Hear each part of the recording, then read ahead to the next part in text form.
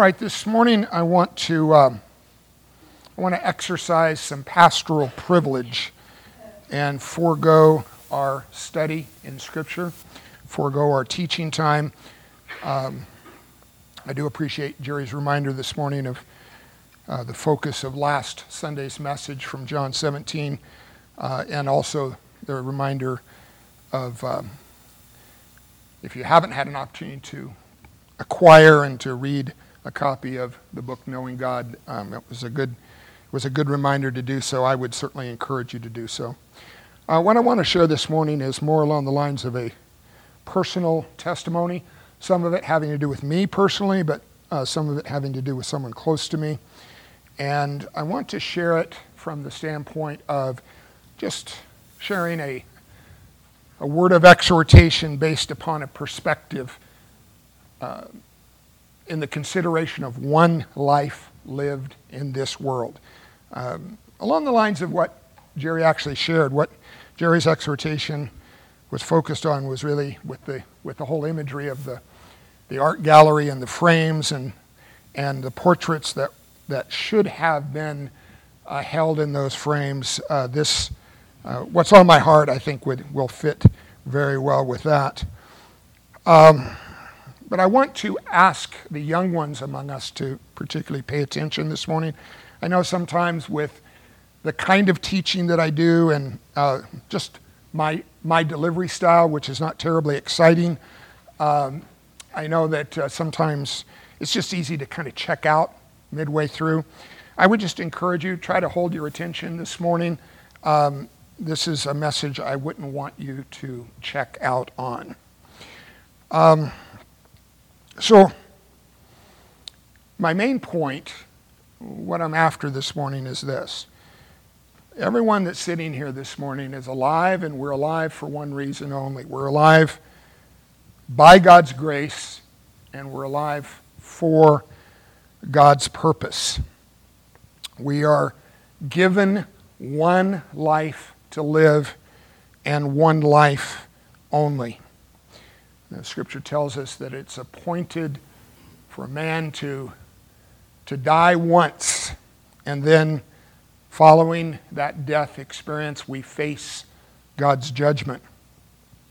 And what matters most on that day, what will matter most on that day, that final day when our lives will be evaluated not by ourselves, not by others that are close to us and care for us, and not by any other person or stranger other than the Lord Himself. What will matter most and will matter for all of eternity is what we did with the life that we were given by God's grace and what it ultimately meant. So the reason this was on my heart this morning is that this Thursday, a couple of days ago, Thursday afternoon, my father, Kenneth Bourgeois, most of you never had the opportunity to meet him. I think a few of you did. My father died Thursday afternoon, 1 month short of his 98th birthday. So he lived a long and full life, 97 years old, almost 98. He lived an interesting life in my perspective. I want to share with you some of the highlights of his personal life story for just a few minutes. He was born in 1926. I wasn't there, of course, but it was a different world. I'm a history reader. I've read a lot about that moment in history in this country. It was 8 years only after World War I ended that my dad was born, and just 3 years before the great economic downturn that took place that was known as Black Friday, when the stock market crashed and the nation entered into a 10-year-long period known as the Great Depression. So from 3 to 13, he lived the Great Depression experience, and it certainly affected him, his family, his life circumstances. He was born down in the very southernmost part of Louisiana, below New Orleans. Really, it's an area that's mostly marshland. It's called the Bayou, He was born in a little town called Raceland, and then early on his family moved to Houma, and we still have family there. I've been told I've visited there twice. I've met some of my family, but I've been told that I have hundreds of cousins in that part of Louisiana, but most of whom I will never actually meet. As a young boy, he spent a lot of time outdoors. In those days, there was no television, no internet. For entertainment, you could read books, and he did read some, but he spent most of his time outdoors on just adventures. And also for the practical needs of his family, he learned how to hunt early on. And on a daily basis, he would be sent out by his mother to hunt for squirrels, not to make pets out of them, but to hopefully get some meat in the family pot in order to have some protein in their diet, because they couldn't afford to go to the store and buy any. Possums, which were a little bit easier to catch because they're a little bit slower, and rabbits. And he was pretty successful at supplementing the family's diet with some extra caught wild protein. When he was very young, I don't know the exact age, I'm guessing somewhere in the vicinity of 5 years old, his parents divorced, my grandmother and grandfather. My grandfather wasn't a faithful man to his wife, and as a result, they got divorced. And then soon after that, his mother moved from Louisiana, leaving my dad with his grandparents to raise him. And she moved to Los Angeles area, to Burbank, North Hollywood area. And she did so in order to try to break into the movies, which was a big deal back in those days. She was a skilled dancer, and so she was looking for a role in one of the dancing movies. There was a period in Hollywood where dancing movies were very popular. So she broke in as what was called a Ziegfeld Follies dancer. And so made a life for herself here. And a few years later, when he was around 12 years old, my dad got on the train and traveled out here and joined his mom, lived with his mom out here, and grew up in his teenage years here in Los Angeles. Because she was involved in the movies, he was very impressed with the movies, with movie stars.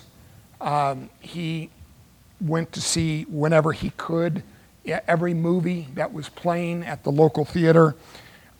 He was fascinated by movie celebrities.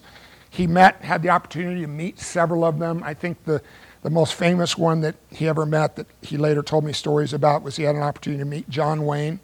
He was very impressed by that meeting. My dad was a smaller man. You wouldn't know it by looking at me. I'm somewhat of a larger man. He was only 5'5", 5'6", at his full height. And he had a little bit of what's known as a small man syndrome. I don't know if you know about that, where he felt picked on at times and wanted to respond. So he took up boxing. He found there was a local boxing gym that was run in North Hollywood in those days by a former world heavyweight champion who owned and ran this boxing gym. And so he learned how to box, and then eventually did pretty well with that. Eventually, in his teenage years, he reached the Golden Gloves level, which is a fairly accomplished young boxer. In 1944, of course, the United States was at war in World War II. He was 18 years old, and he enlisted in the Air Force as soon as he was eligible to do so. He was trained to be a gunner in a B-24 bomber. He was assigned to the Pacific Theater of War, which was over the Pacific Ocean, where we were fighting primarily against Japan in that area.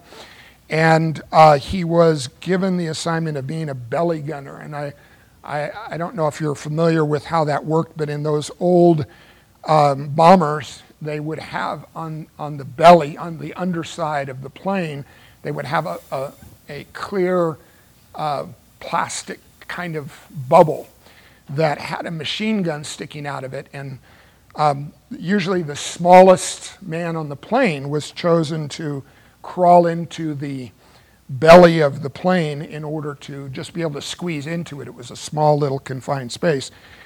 And then any planes that were attacking from below, the belly gunner was expected to fend off those planes.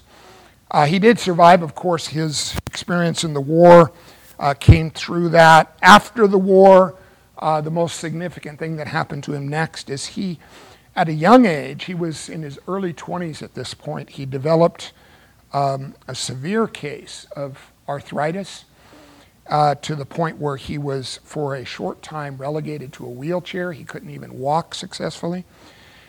He found a doctor in Glendale by the name of Dr. Pottinger.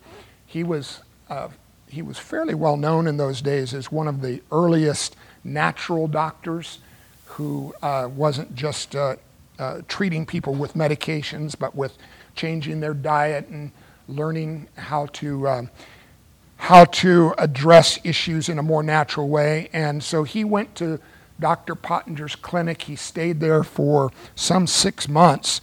And by the end of that 6 months, he was fully healthy, fully restored. And from that point on, he became very health-focused for the rest of his life. He followed, after Dr. Pottinger, there was a famous diet book that was very popular back in those days, written by a woman by the name of Adele Davis. He learned her diet and followed it stringently. And then from there, he became a bodybuilder in order to just strengthen his physical well-being. He found a gym in Hollywood. I think he chose this gym because it was known as the gym, the bodybuilding gym to the stars. There were a lot of, whenever movie studios wanted to kind of buff up the leading men in the movies, they would send them to Vince's gym in order to gain some muscle mass. So he encountered several movie stars there, including Clint Eastwood and a few others, and kind of became Vince, who owned the gym, he kind of became his go-to fix-it guy. My dad was very mechanically oriented. He had a gift that I certainly don't have in terms of being able to see something that needed to be fixed and knowing how to go about doing that. So he was always fixing the equipment in the gym. Around the year 1950, I don't know the exact date, he met my mother and they fell in love. They married.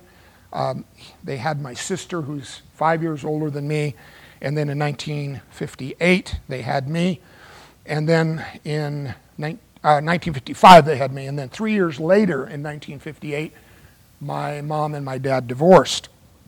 The reason they divorced, I don't know the whole story. It wasn't due to unfaithfulness on either part, as far as I know.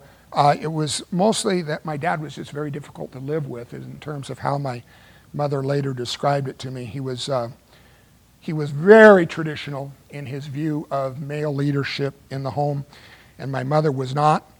And so that created some, as you can imagine, some friction.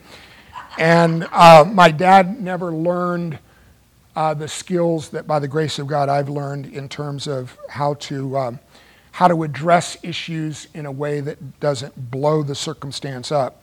So he effectively blew up the marriage by his demanding ways, and so they went their separate ways in 1958. In terms of career, he went to work for Lockheed in Burbank as a machinist. He worked there nearly 40 years. Eventually became the lead machinist in his area of the plant and kind of the go-to man for the most difficult jobs there. it was back in old days when OSHA, I don't know if you're familiar with OSHA, but it's basically a government agency that makes sure that workplaces are supposed to be safe for those who work there. OSHA hadn't even been invented yet, and they were Lockheed was working with all kinds of new experimental materials, because the planes that they were building, like the SR-71 Blackbird, which used to be our #1 spy plane as a nation, they were using new carbon fibers and grinding those, and there was all kinds of material dust in the air that the people were breathing in without using masks or any kind of air filtration system. I honestly don't even know how he survived the years that he worked at Lockheed. I think it did have later some effect on his health and his well-being, but he lived 97 years, so he had a hardy constitution. He drove a Austin Healey sports car. How many of you ever heard of an Austin Healey?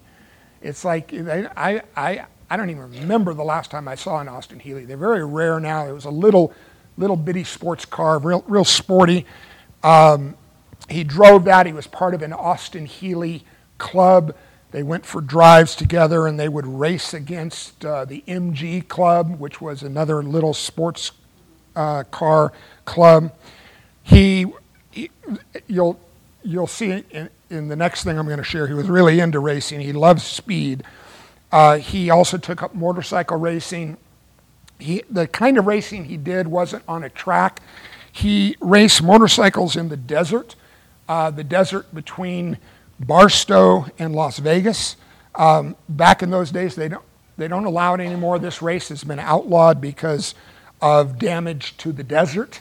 But in the old days, and I had the opportunity to go with him to watch him race in one of these races, what they would do is, it would be about 1,000 racers, and they would go out to just outside of Barstow, and they would point to Las Vegas, where Las Vegas was located, and they would say, okay, everybody line up. So they would have literally 1,000 motorcycles lined up, and they would, shoot off a pistol, and the first person to make it to Las Vegas won the race. And they're not racing by roads. They were just racing across the desert, right through bushes, and many, many times my dad broke bones, had many accidents. The one that he used to tell me repeatedly the story of was he was going full blast, like 90 miles an hour across the desert, and suddenly there was a gully that he couldn't see before he was there. And the motorcycle launched out, and he was hopeful that he could make it to the other side of the gully, but ended up like just ramming into the far side of the gully and breaking multiple bones in his body. But he would always recover, and he would always go back and race some more. His greatest claim to fame was he did this race maybe a dozen times. Once a year they would have this big event. And his claim to fame was in his last race, he won second place overall in the race, losing to a man because my dad's story was he stopped to relieve himself, and the racer that was just behind him passed him as he was relieving himself, and he chased him all the way to Las Vegas, but never was able to catch him. The other part of his stories that he liked to tell about his racing days was that he one time raced, not in that particular race, but another similar motorcycle desert race. He raced against Steve McQueen, who was a motorcycle racer as a hobby, and he took great pleasure in finishing ahead of Steve McQueen. He said he was a nice guy, though. My dad was very hobby-focused. His life consisted of, for the most part, going to work every day as a machinist, getting off work, and all of his free time he would spend doing his hobbies, and when he had a day off, he would spend that time doing his hobbies. He had a variety of hobbies. He was an accomplished leather worker. He won some awards when he was younger as a leather worker. He was a kite builder and participated in many of the kite flying contests and kite building contests that took place down by the beach. Eventually became what I would consider to be a master kite builder. Had articles and whatnot written about his kites that he had built. He was into RC radio-controlled airplanes and particularly RC gliders, the ones that fly without an engine in them. When he retired, he liked to teach. He trained people in how to work out at the gym, trained bodybuilders. He trained people how to fly RC planes and made some money on the side doing both of those things in his retirement years. And then in his latter years, he added also doing origami, Japanese paper folding, and he did cardboard art, which would be, he would just have an idea like he built the what's the famous Zeppelin that, the Hindenburg. He built the Hindenburg out of cardboard. He built the Titanic out of cardboard. And they look just like the original. So let me share this passage. This is from Ecclesiastes 12, 1 through 8. Remember also your Creator in the days of your youth, before the evil days come. The evil days here are not so much days of trial and tribulation, but what we would call old age. Before the evil days come and the years draw near, of which you will say, I have no pleasure in them. And desire fails, because man is going to his eternal home, and the mourners go about the streets before the silver cord is snapped and the golden bowl is broken, or the pitcher is shattered at the fountain, or the wheel broken at the cistern. And the dust returns to the earth as it was, and the spirit returns to God who gave it. Vanity of vanities, says the preacher, all is vanity. Now, in terms of my relationship with my dad, when I was very young, and again, I only lived with him for 3 years before my mom and father divorced. So I have very little memory. I mean, does anybody here remember stuff that happened in their first 3 years? I only have a couple of very faint and faded memories. I have one memory of being thrown in the air by my dad and caught repeatedly. As probably a, 1-year-old or something. But he was strong. He was a bodybuilder, so he used to throw me way up in the air and then catch me. And my mom later told me that she was really not happy about it. But he enjoyed it, and he said that I enjoyed it, so he continued to do it. I remember sitting behind the wheel of his Austin Healey, really, really young, and driving it in my imagination. When I was 7 years old, my mom had remarried to my stepfather, of course, and then they moved for his work to Dallas, and of course my sister and I moved with them. So my dad remained here in Burbank. I was in Dallas from 7 until 20. So for those 13 years, I think I only saw him twice, where he made an effort to come out and visit on his way through to Louisiana to visit his family. I don't have any strong memories except for one. In one of his visits, he had purchased for me an RC radio-controlled car, a racing car.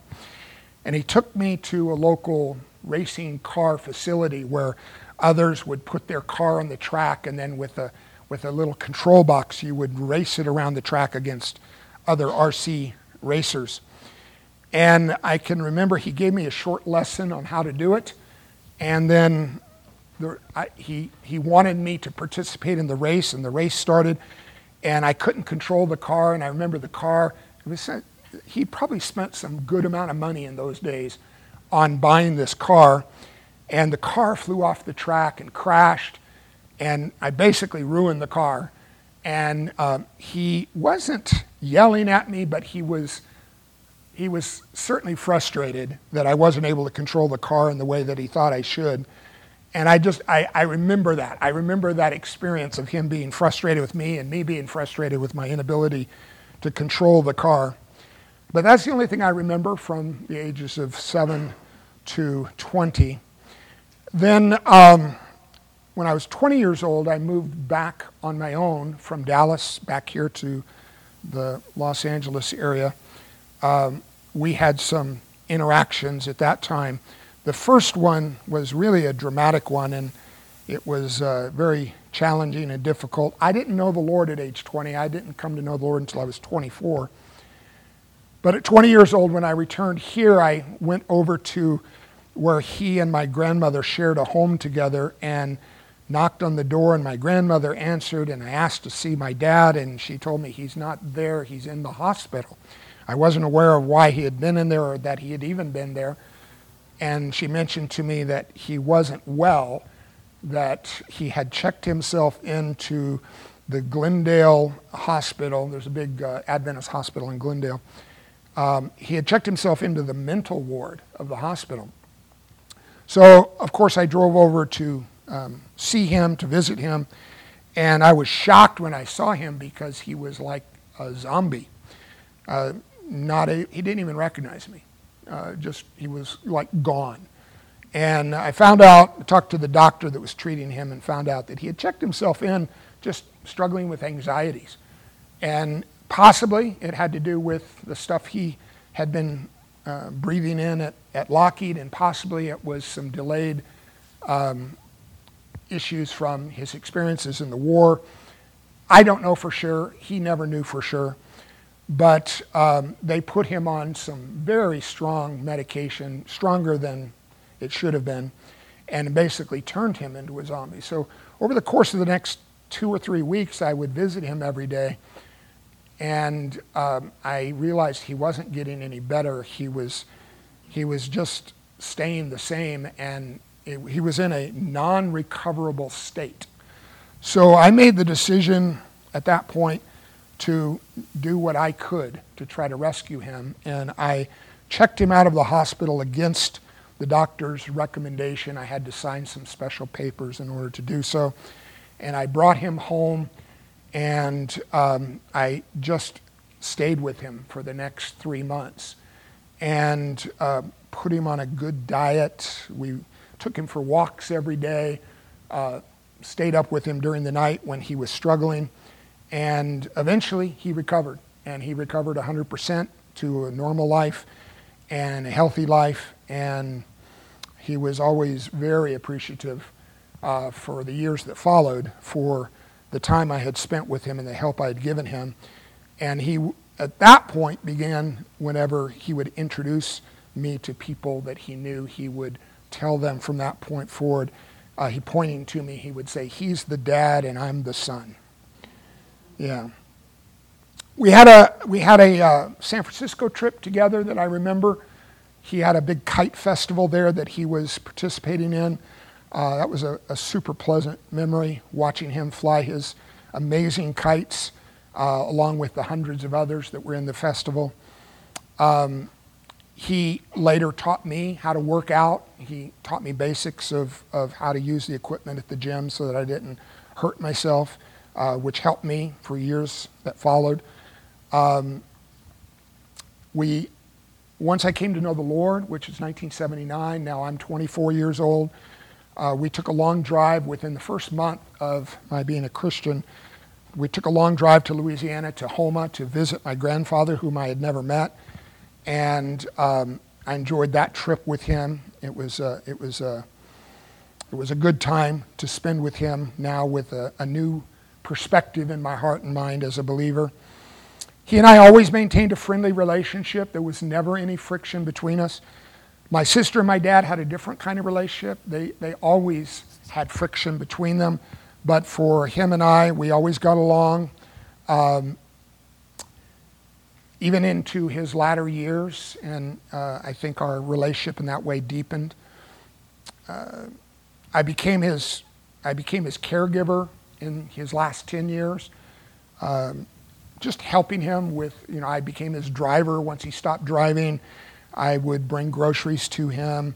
I would, pick out he ended up living in 2 care facilities, picking out those spots, and then, of course, coming to visit him regularly and spend time with him. In his very last days, this is maybe a week ago now, I was visiting him on a daily basis just because I knew he was getting close. And the last conversations I had with my dad, this is maybe 5 days ago, 6 days ago. He looked at me and he said, you are the head of the family now. Now, we don't have much of a family left. It's just my sister and Sandy and myself. But that was on his mind and heart. And then after that, he looked at me and he said, you've been a good son. Yeah, which was good final words to hear from him. And then the next day when I went to visit him, he shared one last thing. And after that, he just stopped conversing with everyone and kind of just withdrew. But the last thing he shared with me was this. He said, he had kind of a thoughtful look on his face, and he said, I've been contemplating my life. And then there was a pause, and he said, I didn't do a very good job. So there was a little bit of self-awareness there. But in terms of his relationship with the Lord, he was born into a Catholic family, Roman Catholic family, and the culture surrounding him on the bayou was almost 100% Roman Catholic. But he never personally embraced it. He didn't have fond memories of his Catholic upbringing, and he seemed to make serious efforts to avoid it and disconnect from it as much as possible. Once I was saved at age 24, I specifically sought him out and started a conversation with him about my experience and what had happened to me. He listened for a few minutes, and he wasn't antagonistic, and he wasn't insulting about what had happened to me, but he very quickly shut down the conversation and made it clear that he wasn't interested in talking anymore about it. Over the years, so that was 24, I'm now 68. Obviously, I've been walking with the Lord all of those years. He was not. He knew that I had become a pastor. He was respectful about what I did, but he never showed any interest. I invited him many times to come and just visit the church and see what I did for a living, see what my life was all about, have an opportunity to hear me proclaim the Word of God. He never took me up on the invitation, never came, never visited the church. In the last few years, there was a long time where I didn't really push it. I didn't really press in to talk to him anymore because he had made his attitude and perspective toward spiritual things clear. But in the last few years, as I saw him growing closer to his end point, I made several more efforts to talk to him about the Lord. I was always, every time I would go to visit, I would pray before I would walk in the door, and I would ask the Lord to just make me alert to any opportunities that might happen in the conversation. And in all of those last few years, the closest he ever got, and this was maybe like 3 years ago, maybe 5 at the most. I remember one conversation where there was I don't even remember how it unfolded, but it was like a golden opportunity to start a conversation about eternity and about the Lord. And when I did, he listened for maybe 5 minutes to what I was sharing. And then he ended the conversation with this. He said, I wish I could believe like you do, but I can't. And it was in those words, I can't, that I understood that, his heart was hardened toward the Lord and toward the things of the Lord, and that I wasn't going to be able to break through that hardened shell unless the Lord himself did. He died, as far as I know, right up to the very end, he died with an empty heart. and with no assurance of any relationship with the Lord, any true knowledge of the Lord, certainly any salvation experience with the Lord. Let me share this passage from Philippians chapter 3. This is from Paul the Apostle's personal testimony. And it's really a testimony of a believer, but I want to offer it in contrast to my father's testimony. Paul wrote this in Philippians 3. But whatever gain I had, as Paul was himself looking back on his life that had come before, but whatever gain I had, I counted as loss for the sake of Christ. Indeed, I count everything as loss because of the surpassing worth of knowing Christ, my Lord. For his sake, I have suffered the loss of all things and count them as rubbish in order that I may gain Christ. Now, I had shared briefly that my dad had a long and very interesting life, and you heard some of the interesting parts of that story.